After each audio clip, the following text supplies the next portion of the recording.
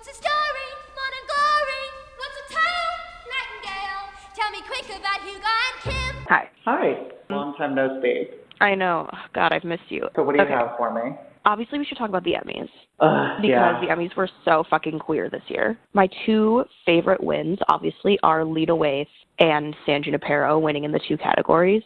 Because when we were watching it, I was like, oh, fuck yeah, lesbians are winning. But then I was also like, wow, black lesbians are winning, which is incredible. Yeah, I really fell for San Junipero. I truly didn't expect them to win anything. And we've been telling people to watch that episode since it came out. And I feel like no one has. I went into work and people were like, oh my God, that show that you've been telling me to watch won all these Emmys. I'm going to go watch it now. And I was like, yeah, you better fucking should. I think Charlie Brooker should pay us marketing fees. Between that and then Lena Waithe and the 9 to 5 reunion, which was, I know, a lot for you, and like Deborah Messing being there clearly because of Will and Grace, and like all the musical numbers, and like it was just very, very gay. Well, and also the thing that I feel like is super interesting about this year is that a lot of the winners are like big on gay Twitter, you know? Like Ann Dowd, Nicole Kidman, like Big Little Lies, Laura Dern.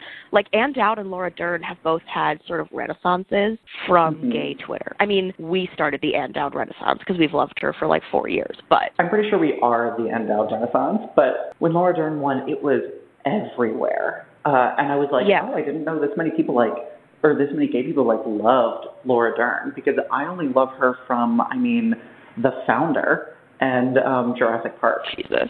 And from Wild. She's really good in Big Little Lies, so. As you know, I haven't seen it, but the episode I watched, she was really good.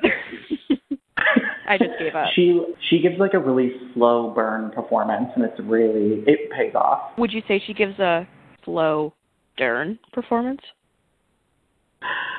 You know, I actually liked that too much to make fun of it, so yes. So besides the Emmys, what's your update? Because I know that you were keeping this a secret from me, so I have no idea what this is going to be. Yeah, so I don't know if you've seen this, because I literally have not mentioned it to you at all so that I could mention it to you for the first time on the phone. Have you seen the reviews of Disobedience? I have not. All I saw was that apparently there's like one sex scene, and that you had sent me that article that Rachel McAdams went undercover as an Orthodox Jew. So you haven't read about the sex scene? No. All I know is that it's what people will remember that movie for. I'm glad, because I want to read you a description of it and get your live reaction. Oh God, okay.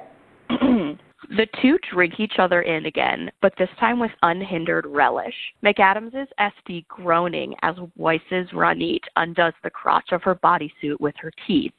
Esty searching every contour of Ronit's mouth with her tongue. Then the ecstasy as they each reach inside the other's underpants. They are simultaneously ravenous and exquisitely thorough. Though the moment almost everyone will be talking about will be when Weiss straddles McAdams and gently spits into her mouth, as McAdams eagerly receives it and asks for more and more again. I feel like I need to take a shower. I know! It's going to be impossible to watch. I'm sweating. For a second, I thought that you were reading that from your copy of the book.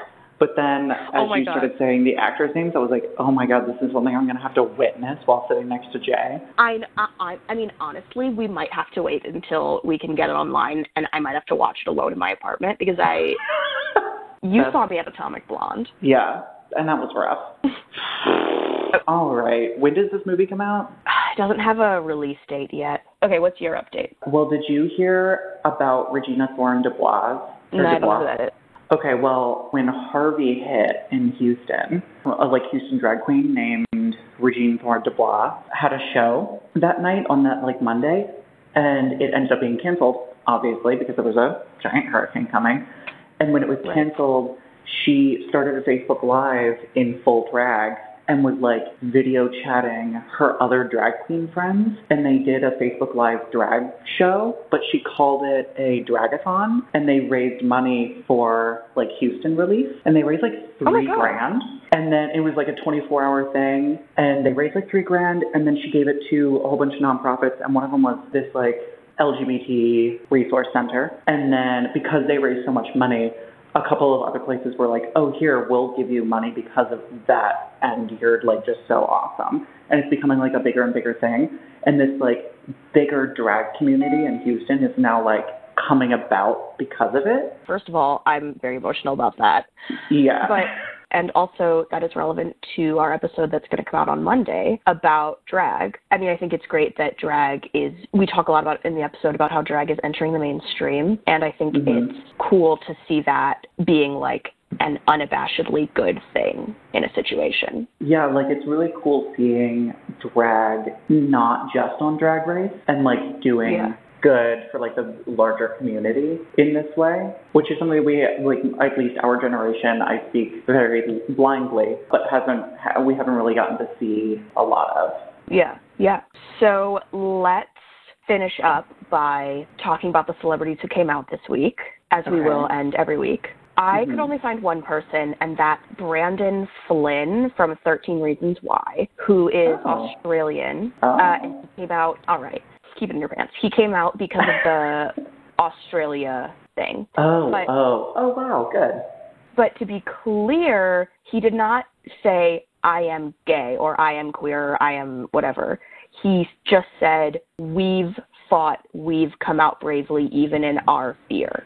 So he included himself vaguely in the queer community. I hope for your sake that he's gay, because he's real cute. Okay, I'm going to go look him up. My person is he has not come out, but there is a movement on Tumblr that Tom Holland is gay. And that his relationship with Zendaya is fake. But there's this, like, movement of all of this evidence on Tumblr, and it's very interesting. Wow. I hope he's gay. That would be awesome. Me, too. And also, all right. I guess I'll talk to you later. I'll talk to you next week for our next episode. Just kidding. I'll talk to you in, like, literally 30 seconds. Oh, right, because next week we'll be live reacting to Will and Grace. Oh, fuck me. Or, like, post-reacting to Will and Grace. So, stay tuned, everyone. Okay. All right, bye. Bye.